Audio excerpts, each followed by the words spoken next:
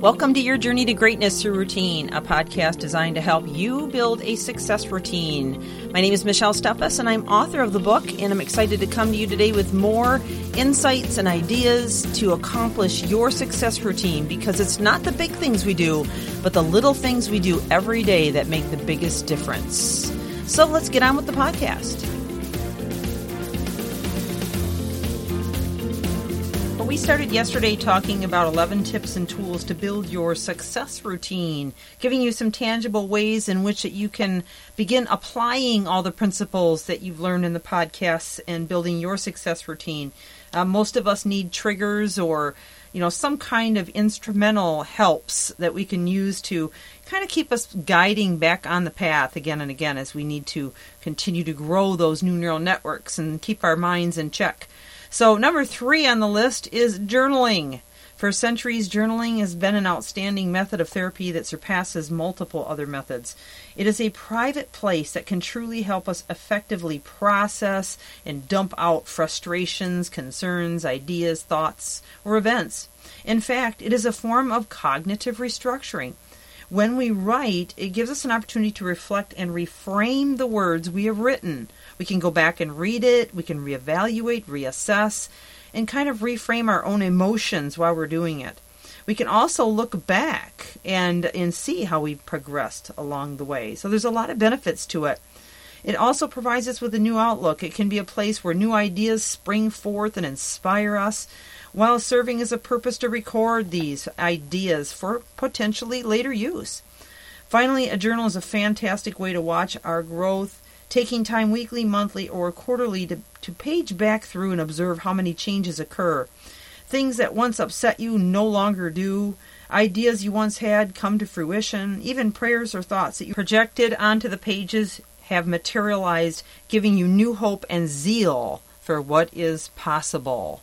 So that's journaling. Number 4, master list and task lists. Nothing can inspire you more than a feeling of accomplishment and progress. Each year, create a master list of everything you want to accomplish, both personally and professionally. Then prioritize it and keep it where you can refer to it frequently. Each month or week, pull out 1 to 3 items and schedule time to work on them. For more detail on utilizing this list effectively, you can refer to Chapter 9 on focus and productivity hacks, and download the master list template, which is one of 8 downloads that are available by getting the book and using that link. Number 5 is special days. All of us lead very busy lives, and finding time to spend with family or friends can be challenging. When we're not intentional about setting aside time for them, it just keeps slipping away. Eventually, we realize we have not given the time needed to those we care for. This can lead to unintended and unnecessary stress for us and in our relationships. It just can make you feel bad, and it makes them feel bad. Adopting a habit of special days can alleviate this in many of our relationships. For a significant other, choose one evening of the week for a date night.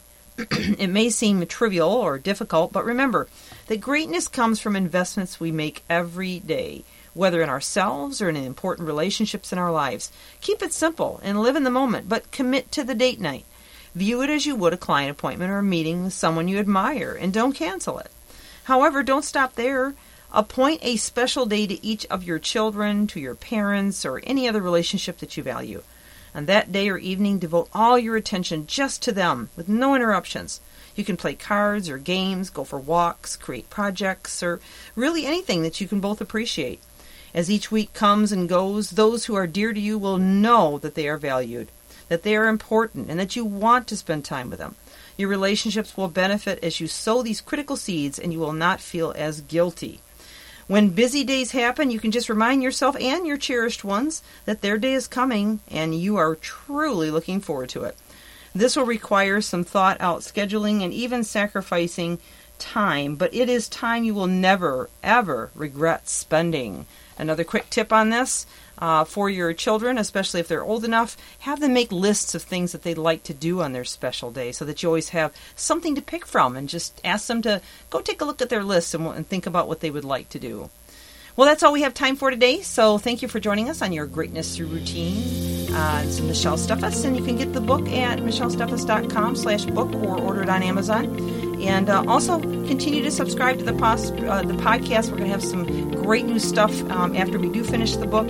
But we've got a few more tips here, and then we're going to go through Chapter 12. Have a fantastic day. Thank you for joining me.